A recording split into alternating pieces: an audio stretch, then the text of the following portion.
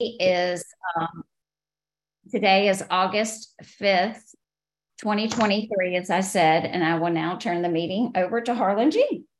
Thank you so much, Tanya. Thank you, everybody, for coming today.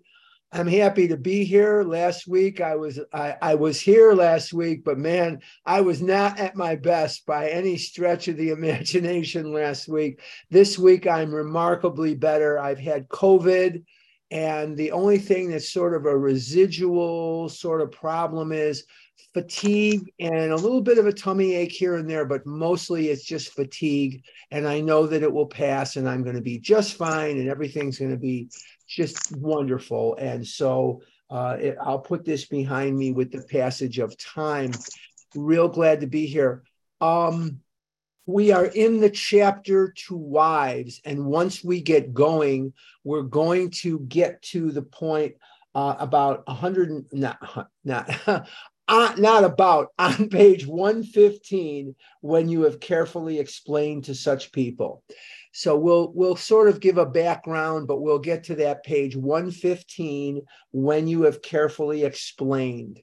We have been in the chapter to wives, and the chapter to wives deals with one of the aspects of step 12. And if we're going to go on the premise that every chapter in the big book of AA relates to a step, then when we are done with the chapter working with others, what do we see? We see to wives, the family afterward, and to the employer. So what are practicing these principles in all of our affairs? We have the wife or the significant other or the people closest to us. And then we have to the family afterward. So we have the people sort of on the next rung outside that immediate circle, the family afterward. And then we have to the employer. So we have a very nice 3-chapter set that tells us about how to deal with, from different perspectives, the people that are closest to us. And that is something that is extremely important. We have been examining the fact in this chapter that when you are dealing with an alcoholic, and this again ties into sponsorship, not only from the standpoint of being a sponsor, but from the standpoint of being the sponsee, being sponsored, that no one can really force God's timing. No one can really force you to be ready. No one can really force you to sort of, quote unquote, get something before your time. And if there's anything I've said 1,000,000 times, and I'll probably say it 1,000,000 more times, it's that pain is not the best teacher. It is the only teacher. And when someone has not suffered enough pain yet, it is extremely unlikely that they are going to succumb to the work necessary to do these various steps, to endeavor to recover. Because to recover means you're going to have to let people in. To recover means you're going to have to do work. To recover means you're going to have to uncover, discover, and discard. And for many people, they are not going to do that until they are absolutely ready. I shouldn't have said for many people. For any person, we are not going to do that until we are absolutely ready to do so. And so I think that what we need to remember is that God's timing is not always our timing. God's ways are not always our ways.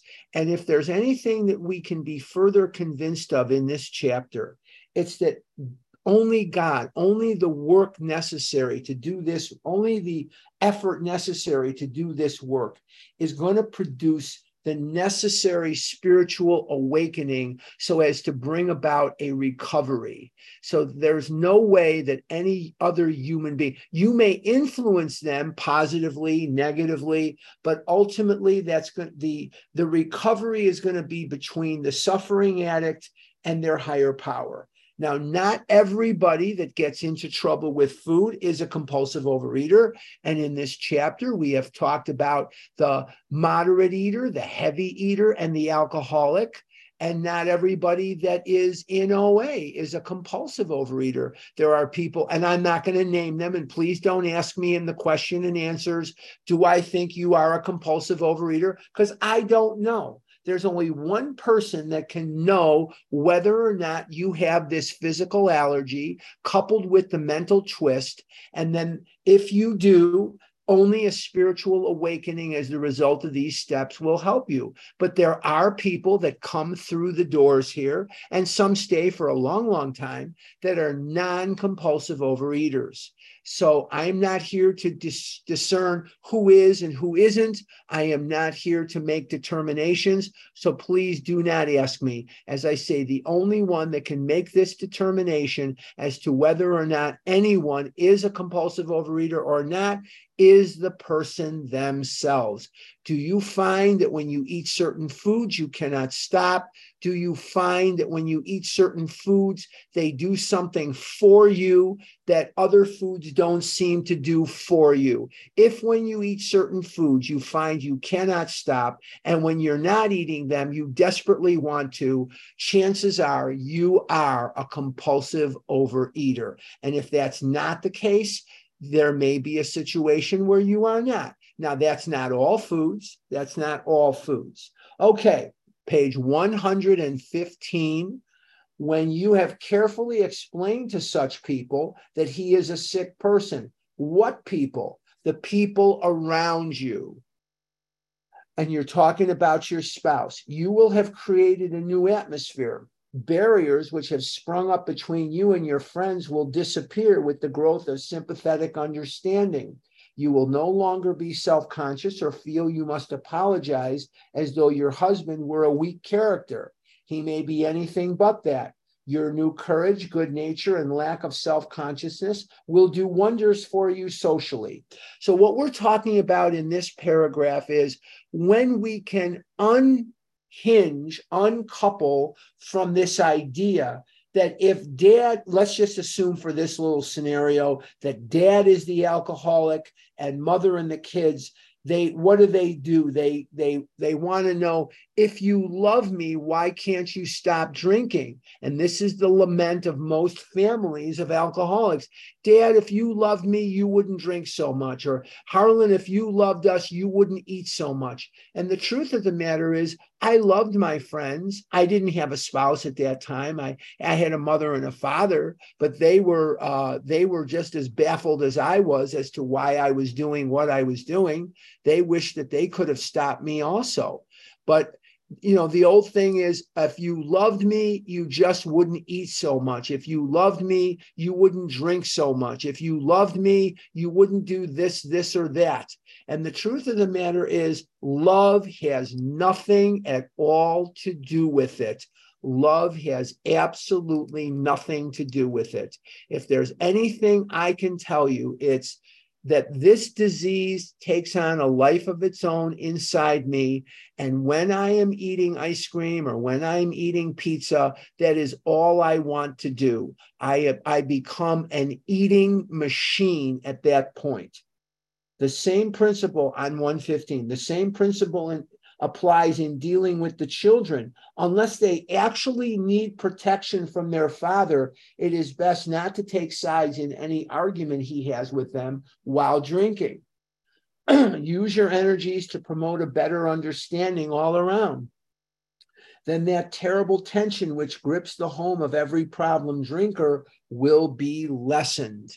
Very good advice. Frequently, I'm running through these paragraphs rather quickly. And the reason that I'm running through some of these paragraphs rather quickly is they're more self-explanatory than other parts of the book. So when something becomes very self-explanatory, very above board, I don't want to spend an inordinate amount of time on it. But if there are questions later, of course, ask them. Frequently, you have felt obliged to tell your husband's employer and his friends that he was sick, when as a matter of fact, he was tight. Tight is another word for drunk. You don't see people using that word anymore for drunk too much, but tight is another word for drunk. And that is something that they are showing you here. All right. Avoid answering these inquiries as much as you can. Whenever possible, let your husband explain your desire to protect him should not cause you to lie to people when you have a right to know where he is and what he is doing. Discuss with him when he is sober and in good spirits. Ask him what you should do if he places you in such a position again, but be careful not to be resentful about the last time he did so. In other words, say to the person, what is it you want me to do? You're drunk. I don't want to tell people anything but the truth. I'm just going to tell them that you're sick. I'm just going to tell them that, this is just not good. So I'm on 116. There's another paralyzing fear. You may be afraid your husband will lose his position. You are thinking of the disgrace and hard time which will befall you and the children. This experience may come to you, or you may already have had it several times. Should it happen again, regard it in a different light. Maybe it will prove a blessing. It may convince your husband he wants to stop drinking forever, and now you know that he can stop if he will. Time after time, this apparent calamity has been a boon to us, for it opened up a path which led to the discovery of God. Now, when they say that you can recover if you will, what they're referring to is an assumption that at this stage of the game, somebody in the equation has heard of the book Alcoholics Anonymous or heard of the Fellowship of Alcoholics Anonymous. And so this is an assumption that is made because of the fact that you're reading about this in this book. And so there is an assumption to be made that they or you know about the book and the Fellowship of Alcoholics Anonymous. I'm in the middle of 116. We have elsewhere remarked how much better life is when lived on a spiritual plane. Now let's stop right there for just a second. Everything about my life is better when I am living my life on a spiritual plane, which means I'm working the steps.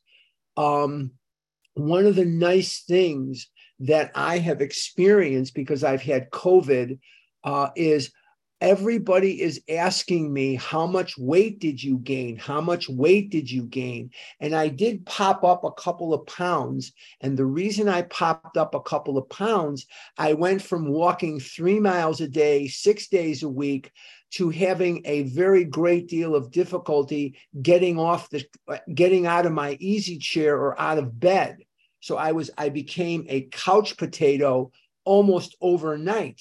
I became a couch potato. So I did pop up a couple of pounds. However, the amount of weight that I have gained, half of it is already lost because I'm back into my walking the last couple of days. I'm back into more of an active life.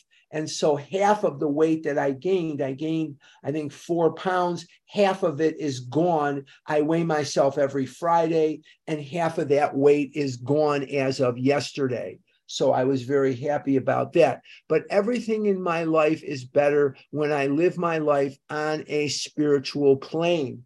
If God can solve the age-old riddle of alcoholism, he can solve your problems too. We wives found that, like everybody else, we were afflicted with pride, self-pity, vanity, and all the things which go to make up the self-centered person. And we were not above selfishness or dishonesty. As our husbands began to apply spiritual principles in their lives, we began to see the desirability of doing so too. So when a person is in a family, or when a person is in a very small group, and you start to recover, you start to live your life according to spiritual principles, you will find, if you're anything like me, that it will make the people around you more aware of what you're doing. And sometimes, not always, but sometimes they also will grab onto those things and it will improve their life as well. Here's the caveat. Do not force people. Do not have expectations of people, and do not resent people that do not walk our path.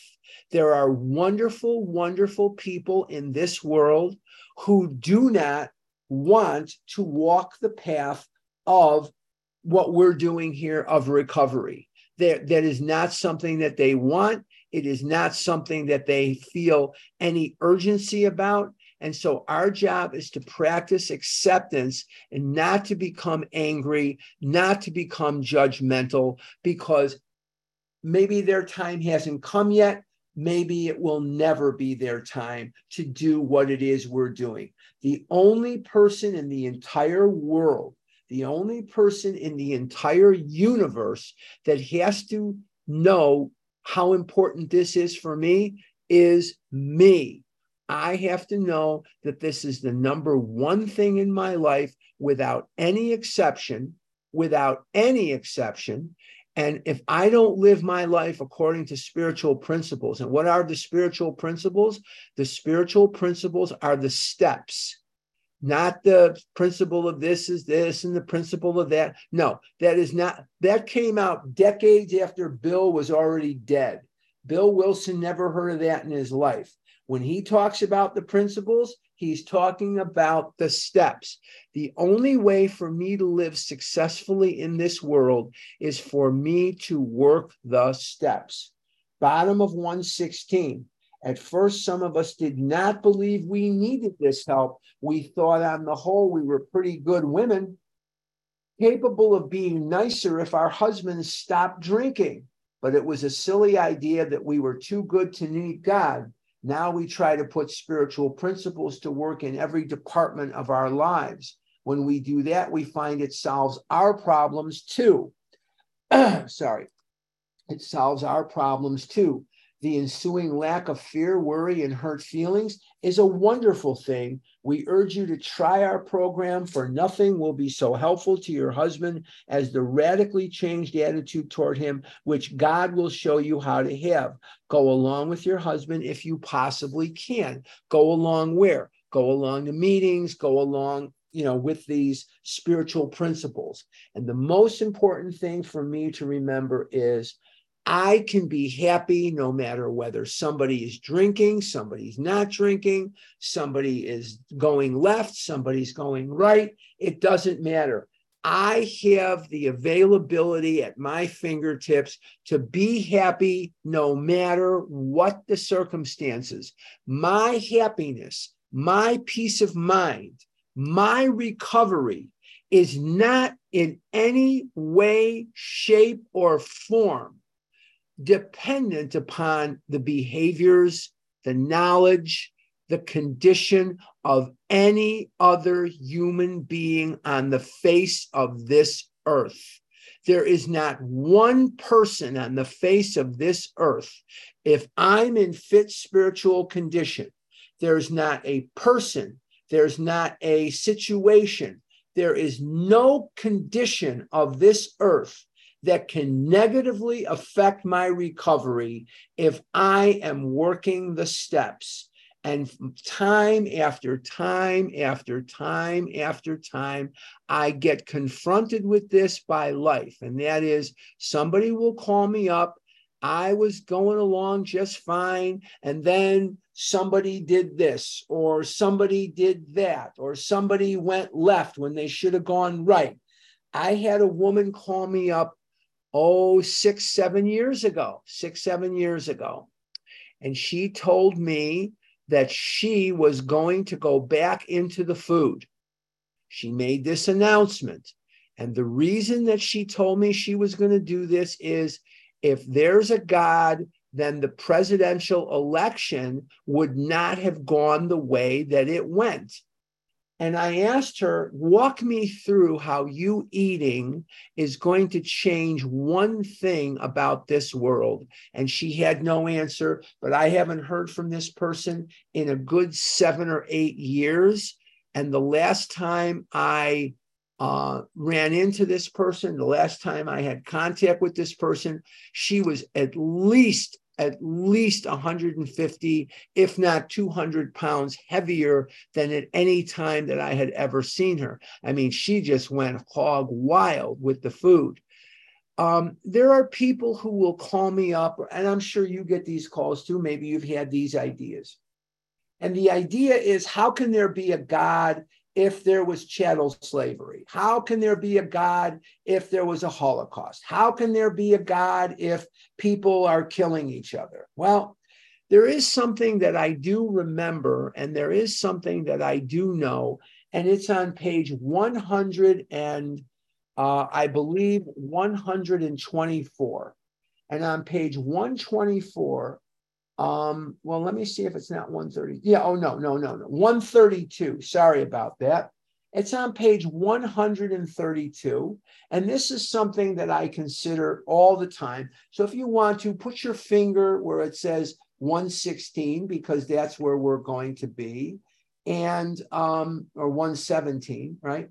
Okay, now on page 132, it says, we have been speaking to you of serious, sometimes tragic things. We have been dealing with alcohol in its worst aspect. We aren't a glum lot. If newcomers could see no joy or fun in our existence, they wouldn't want it. We absolutely insist on enjoying life.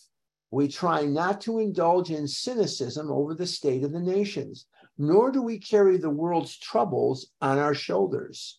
When we see a man sinking into the mire that is alcoholism, we give him first aid and place what we have at his disposal.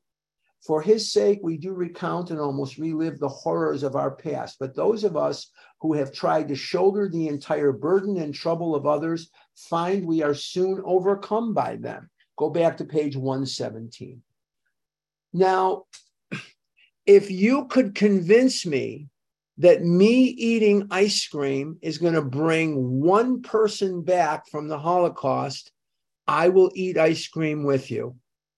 If you can convince me that one injustice of this world would be corrected by me eating pizza, I will eat pizza with you.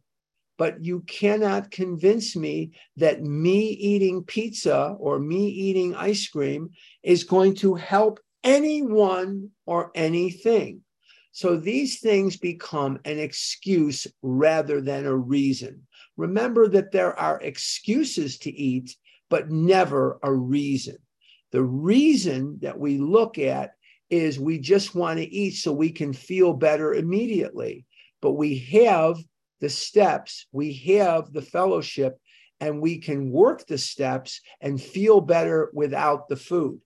So that's very important for me to remember. And that is, eating never solved one injustice. Eating never did one thing to help the downtrodden. It never did anything to help anyone.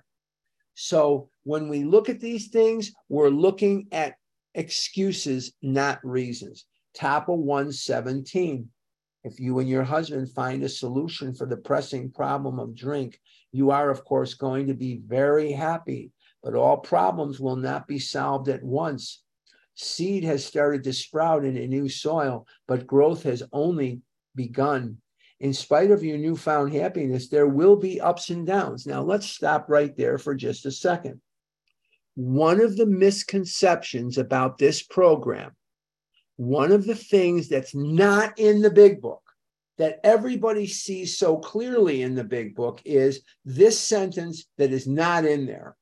When you start working the steps, everything is going to go your way. You're going to win the lottery. You're going to win the mega millions. Everybody is just going to do what you want them to do. They're going to think what you want them to think. They're just going to do what it is that you want them to do. And that sentence is not in the big book at all, nor is that idea. It's not intimated, nothing.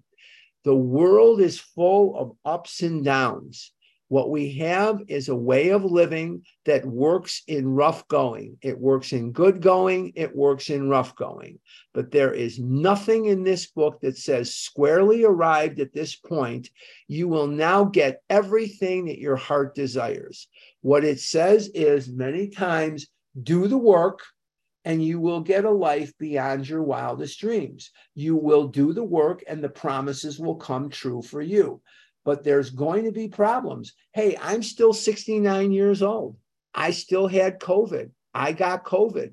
Hey, I still have chronic AFib. Hey, I still have whatever I have. I don't know. I wish this was different or that was different. Oh, I wish a lot of things were different, but they're not.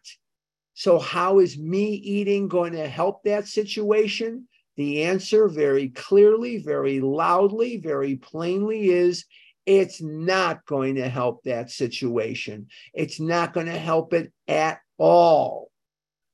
Many of the old problems will still be with you. This is as it should be. And this is the way we grow. We grow by tackling these challenges as an adult, because the way we used to tackle these challenges was with food in our mouth and food in our head and food in our stomach. Now we can tackle these challenges with the program of recovery as our crutch, as what we lean on. This is what I'm going to lean on today, are the steps rather than the food. Page 117, the faith and serenity of both you and your husband will be put to the test. These workouts should be regarded as part of your education, for thus you will be learning to live. You will make mistakes, but if you are in earnest, they will not drag you down. Instead, you will capitalize them. A better way of life will emerge when they are overcome. Every time I face a challenge, and I face many challenges today, I face challenges in just about every area of my life. And there are times when, like anyone else, I throw my hands up and say, why me? And what's going on? And blah, blah, blah. But here's what I do. I do a 10-step. Here's what I do. I get my butt to a meeting. Here's what I don't do. I don't put excess food in my mouth. I just do not put excess food in my mouth. That is not one of the options. Why don't I do that? Well, for today, I am in fit spiritual condition. The other thing that I will tell you unequivocally, and I will tell you this until the day I die, I have put food in my mouth on thousands and thousands and thousands of occasions. And I have put food in my mouth for various excuses. Never one time has eating more food solved one problem. Never has eating any food given me the ultimate result that I wanted. It gave me a very instant sense of ease and comfort that Dr. Silkworth calls the effect, but my excess food never put 1 penny extra in my pocket. It never made any girl fall in love with me. It never made me younger. It never made me older. It never made me thinner. It never made me smarter. And it never made me better. The only thing that the food did was it temporarily gave me a sense of ease and comfort. And here's the sucky part about food. When you have an alcohol problem, you can stay drunk for a while. When you have a drug problem, you can stay high for a while. When you have a whatever problem, the effect of the anesthetic is longer. When I eat whatever, pizza, Chips Ahoy, Oreos, whatever it is I eat, the amount of anesthetic that I get might be 9 seconds, maybe 8, maybe 10.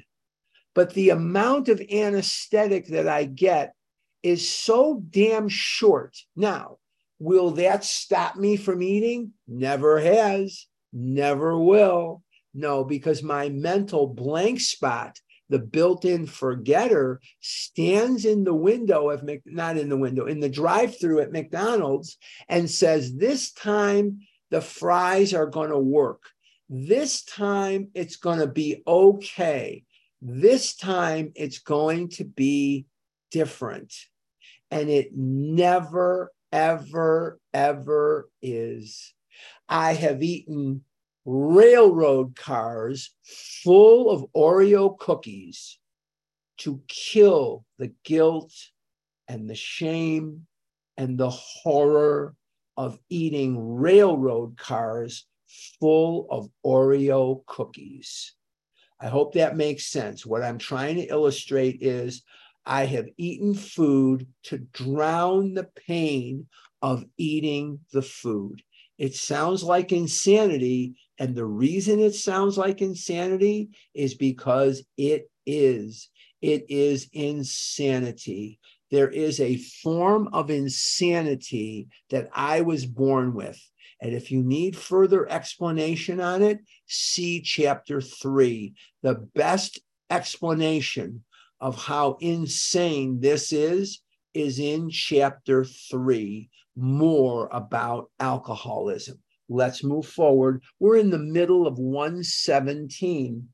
Some of the snags you will encounter are irritation, hurt feelings, and resentments. Your husband will sometimes be unreasonable, and you will want to criticize. Starting from a speck on the domestic horizon, great thunderclouds of dispute may gather. These family dissensions are very dangerous, especially to your husband. Often you must carry the burden of avoiding them or keeping them under control. Never forget that resentment is a deadly hazard to an alcoholic. What we do not mean that you have to agree with your husband whenever there is an honest difference of opinion. Just be careful not to disagree in a resentful or critical spirit. So in other words, say what you mean what you say, but don't say it meanly. We are not in a war. We don't have to get our way. That is the rantings and ravings of the disease where I have to be right. What are some of the things that all addicts do? We lie. We fight battles that don't exist. We keep score in our relationships, and we assign blame. But what about the ego? Let's tie in the ego. What are the 3 things that the ego does, and it does it beautifully? Make me right. I have to be right. I've asked this question many times. Do you want to be right or do you want to be happy? And invariably the person says, I'm only happy when I'm right. And I says, well, you better come off that thinking, because that thinking is going to drive you right back into the arms of a Reese's peanut butter cup if you're not careful. Make me right, make me feel good right now, and make me different from everybody else. Those are the 3 things that ego loves to do. Make me right, make me different from everybody else, and make me feel good right now. How many times have you sat in meetings, whether they were live or whether they were on Zoom, and a person said, I didn't know this, I didn't think the steps would work for me. Well, that's the action of the ego. If you work the steps, you will get the results. You know, I don't know very much about exercise physiology. I am not a physician, and most physicians may not know it either. I don't know. But I am not an expert on exercise physiology. I don't know the science of walking and running and swimming and jumping and doing whatever. But 6 days a week, I get up and I get my butt out there, and I couldn't do it for a while. This is only the second, I've only been able to do this 2 days, but I walked my 3 miles and I get a tremendous benefit. Do I understand the physiology of it, the science of it, the how and the why of it? Absolutely, I do not. All I know is that there's benefit. And what I do know is there is tremendous benefit on foregoing that temptation to always be right. Sometimes I just have to be humble. I'm not always right. Even though I want to think that I am not always right. Top of 118. You and your husband will find that you can dispose of serious problems easier than you can the trivial ones. Let's stop right there for just a second. When things are really serious, it seems pretty apparent what the path is, but the little trivial ones, if you know any police officers, and I happen to know a police officer, he's retired. He was a Chicago policeman for a long time, and I vended with him, and I've been friends with him for 50 years. He reports, and most of the calls that he got during his career were for domestic disputes where the husband and the wife wanted to kill one another. And what does it always boil down to? It's never about the ketchup. It's never about the pancake syrup. It's never about any of that. It's about deeper, deeper, deeper issues. So these little trivial things, you know what they say, if it's historical, if it's hysterical, it's historical. So that's why we need inventory. That's why we have to uncover, discover, and discard these things that have been blocking us from God. There was a question on vision yesterday. I think I answered, I'm pretty sure I did. I answered the question. Woman calls in and says, why do we need to clean house? Well, one of the things that we need to do when we do our inventories is we need to uncover, discover, and discard the things that have been blocking us from God. But another thing that is quite important is by doing these inventories, we clean out the closet. We clean out all these old resentments, these old fears, these old, grudges, things like that. So it's very, very important. Okay, top of 118. Next time you have a heated discussion, no matter what the subject, it should be the privilege of either to smile and say, this is getting serious. I'm sorry I got disturbed. Let's talk about it later. Now, I don't know how well that's going to fly in your house. When I was married, that was not always a very strategic way to go. However, I did try it on several occasions, and sometimes it worked, but more often than not, it did not. So, but you can certainly try it. I hope you'll get better results with that than I ever got. I hope your results are better. You know what they say, results may vary based on your driving habits. Mileage may vary based on your driving habits. Okay. If your husband is trying to live on a spiritual basis, he will also be doing everything in his power to avoid disagreement or contention. And sometimes that's true. And sometimes when we're in the disease, we want to fight. We want to argue because we have that need to be right. We have that need to assert ourselves, to manipulate, that selfishness, that selfishness, that dishonesty. And this is what we do. We just want to be right. We figure that by winning the argument, that this is our way of asserting ourselves in the equation. And of course, it's never the case. Your husband knows he owes you more than sobriety. He wants to make good, yet you must not expect too much. Now, let's stop again, because when the big book wants to teach us anything, it teaches it to us through repetition. It never just gives us information once or twice. It gives us information lots and lots of times. So what we're seeing here is a repetition of something that we just talked about.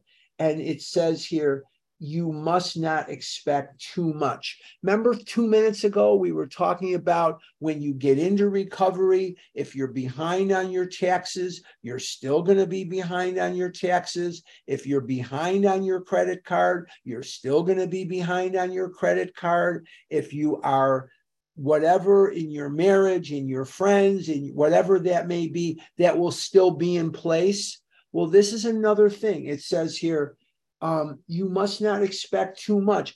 Who are you expecting too much from? Not always another person. You're expecting too much too soon from God. Now, we have a right to expect everything from God. So why am I contradicting myself? Well, God will do for you what you cannot do for yourself. but he will not do for you what you can do for yourself.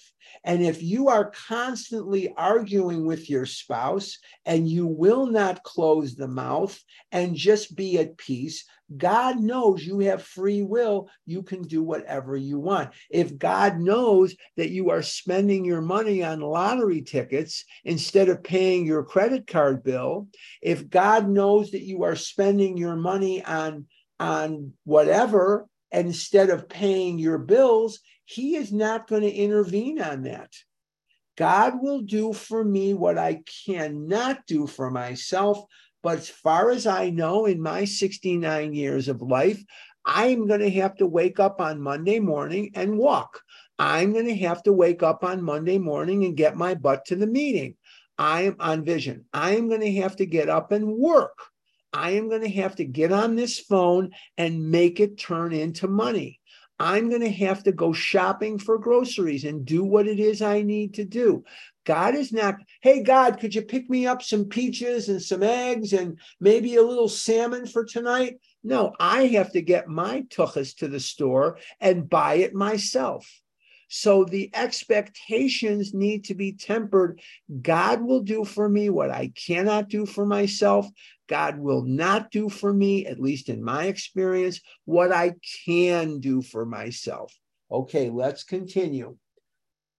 His ways of thinking and doing are the habits of years, and that is, you sober up a horse thief, now you have a sober horse thief. And that means that if someone is an ornery little bastard and they get sober, until there's a lot of change that comes about as the result of recovery, they're going to be ornery little bastards. And if they were nice before, they're probably going to be nice afterwards. But recovery takes time to seep into your life. It doesn't change you immediately. The one thing you do notice, obviously, is you're not drinking anymore. And sometimes as the result of the first few steps, you start to see a different sort of aura around the person. And we're reminded of that in the story of Bill Dotson. You know, Bill Dotson was AA number 3. And Bill Dotson was the subject of a painting that's a very kind of famous painting. I'll bring it up here on my virtual background. I do have it. I don't know if I have to dig deeper into my my little library of pictures here. I do have it. And it's The Man on the Bed. The Man on the Bed is a very famous painting, and it is a depiction. None of the people actually look like Bill or Bob or Dotson or anybody. Nobody really looks, that. Here it is. This is the man on the bed. And the guy in the underwear, he's Bill Dotson. And the guy in the light is Dr. Bob. And the guy with his back to us is Bill Wilson. And this depicts very, very famous incident of Bill and Bob going to visit Alcoholics number 3, Bill Dotson, the famous man on the bed. And Bill Dotson, his wife Henrietta. Now, Dr. Bob was sponsoring 16 days after he got sober. How many of you are sponsoring 16 days after you got sober? And Bill Dotson wasn't the first person he called on. He was the third, but the first 2 didn't need it. And that's why we say work the steps quickly.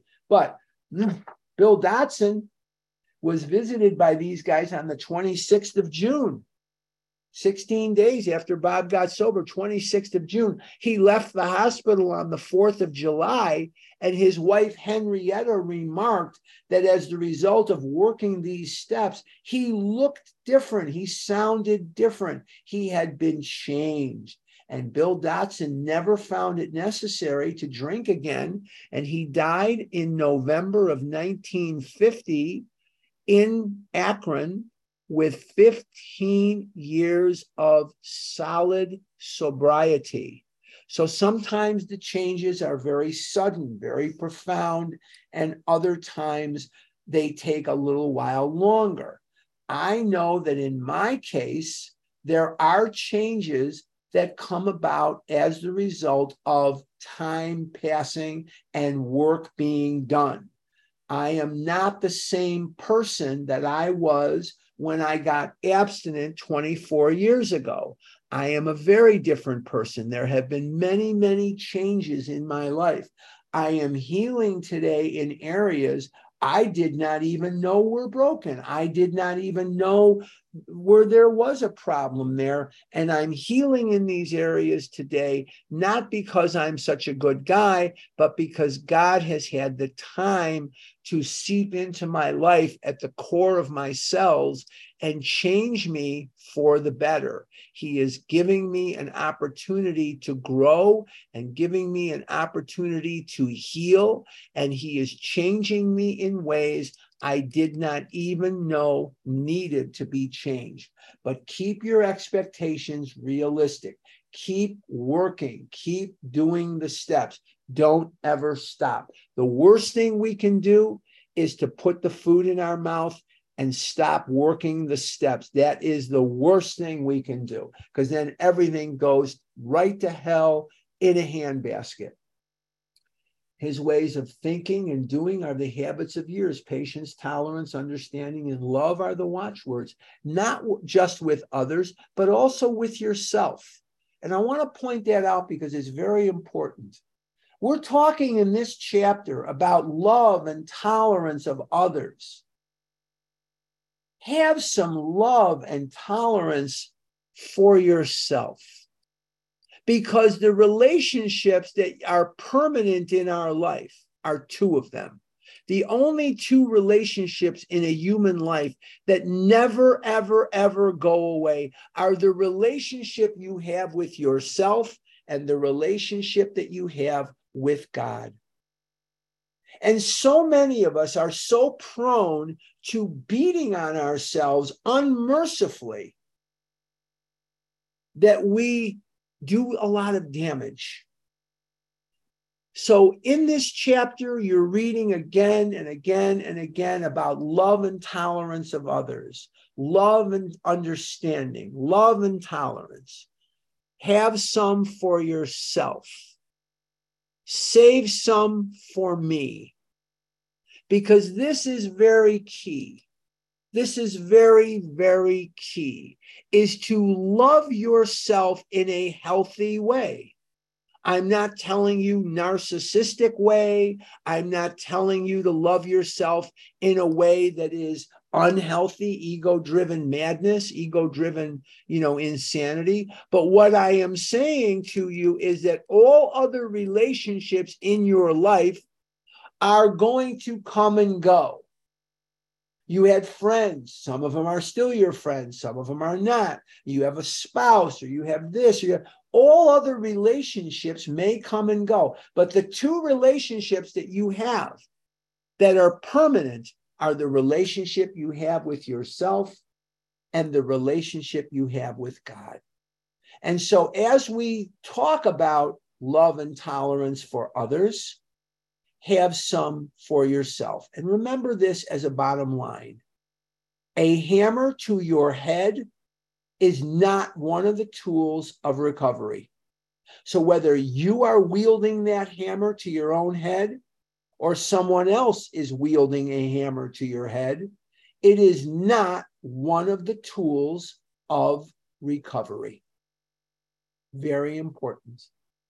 Many years ago, I had just moved to Eugene, Oregon. We were living there for just a few days. And this was the winter of 93. I didn't have a cell phone. My wife didn't have a cell phone. There was no Google Maps and Google this and that. There was no such thing in those days. Trust me, it seems like it's Stone Ages, but there was no such thing. And we went out, and it was just the two of us. We didn't have our daughter for a couple more years.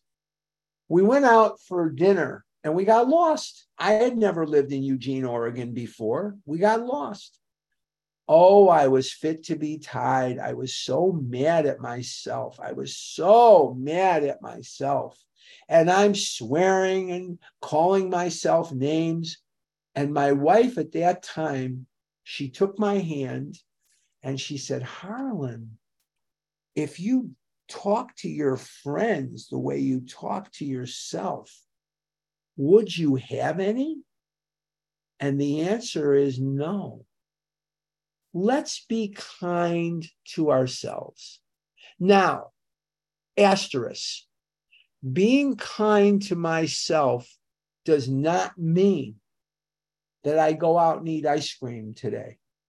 Being kind to myself does not mean that I'm going to go out and I'm going to eat pizza today. Doesn't mean that at all. That is not what I'm going to be doing. Being kind to myself means that I work the steps. Being kind to myself means that I stay out of the damn food. Being kind to myself means that I give of myself to others with no expectation of return. And to the best of my ability, I am here to serve God. No other job on my agenda is as important as being of maximum service to God and the people about me. Nothing is that important. So when we read these words of patience, tolerance, and understanding and love are the watchwords, it says, show him these things in yourself and they will be reflected back to you from him. Live and let live is the rule. If you both show a willingness to remedy your own defects, there will be little need to criticize each other. Apply that to yourself. You deserve a friend like you. You deserve somebody in your life like you, that loves you unconditionally, that understands you, and that appreciates you. How do you get to that point specifically? By doing self-esteemable things throughout your day, helping others, keeping your word to yourself, not lying to yourself, not abusing yourself with food, not abusing yourself with emotional flagellation, not doing any of the things that make you feel bad, but doing the things that make you feel good. And what are those things specifically? Work your steps, stay out of the food, and treat yourself as you would a best friend. And when you learn to treat yourself like a best friend, you start to understand that this is a disease of self-loathing. This is definitely a disease of self-loathing. And when you can loathe yourself less, you can love yourself more. And when you can love yourself more in a healthy way, and you can be grateful, and you can count your blessings, you will not find it necessary to put ice cream in your mouth. I give you my word that this works. What are some of the most important words ever written? They're on page 88 of the big book of AA. What are those words? It works. It really does. You deserve a loving, kind friend, just like is as described in this chapter. You deserve that for yourself. Stop waiting for others to treat you this way. They may not be capable of it. You can treat yourself this way. And when you treat yourself this way, you will tolerate a lot less abuse from others and yourself. You do not need to be abused. You are a child of God, and you have the right to be here. You are as the trees and the stars. You have every right to be here, and you treat yourself in a respectful, loving way, and you will find that if nothing else changes, you will be a happier person. I do not allow anyone to abuse me, and I do not abuse myself. I don't hang with people that are abusers. I have had to give up lifelong friends that do not know what it's like to go out to lunch or dinner and not be abusive to the wait staff. I do not hang with those people. I do not hang with people that verbally chastise salespeople in stores. I do not do that because I don't want to be around that. I just don't want to be around that. Let's do one more paragraph and then we'll transition. We women carry with us a picture of the ideal man, the sort of chap we would like our husbands to be. It is the most natural thing in the world, once his liquor problem is solved, to feel he will now measure up to that cherished vision. The chances are he will not, for like yourself, he is just beginning his development. Be patient. And that just doesn't mean be patient with others. It also means what? Be patient with God and be patient with yourself. Very, very important. So it is not something that has instant results. Very easy to understand and sometimes not easy to do. So we have to be patient with God and be patient with ourselves. Okay, before I give this back to Tanya, I'm going to make a few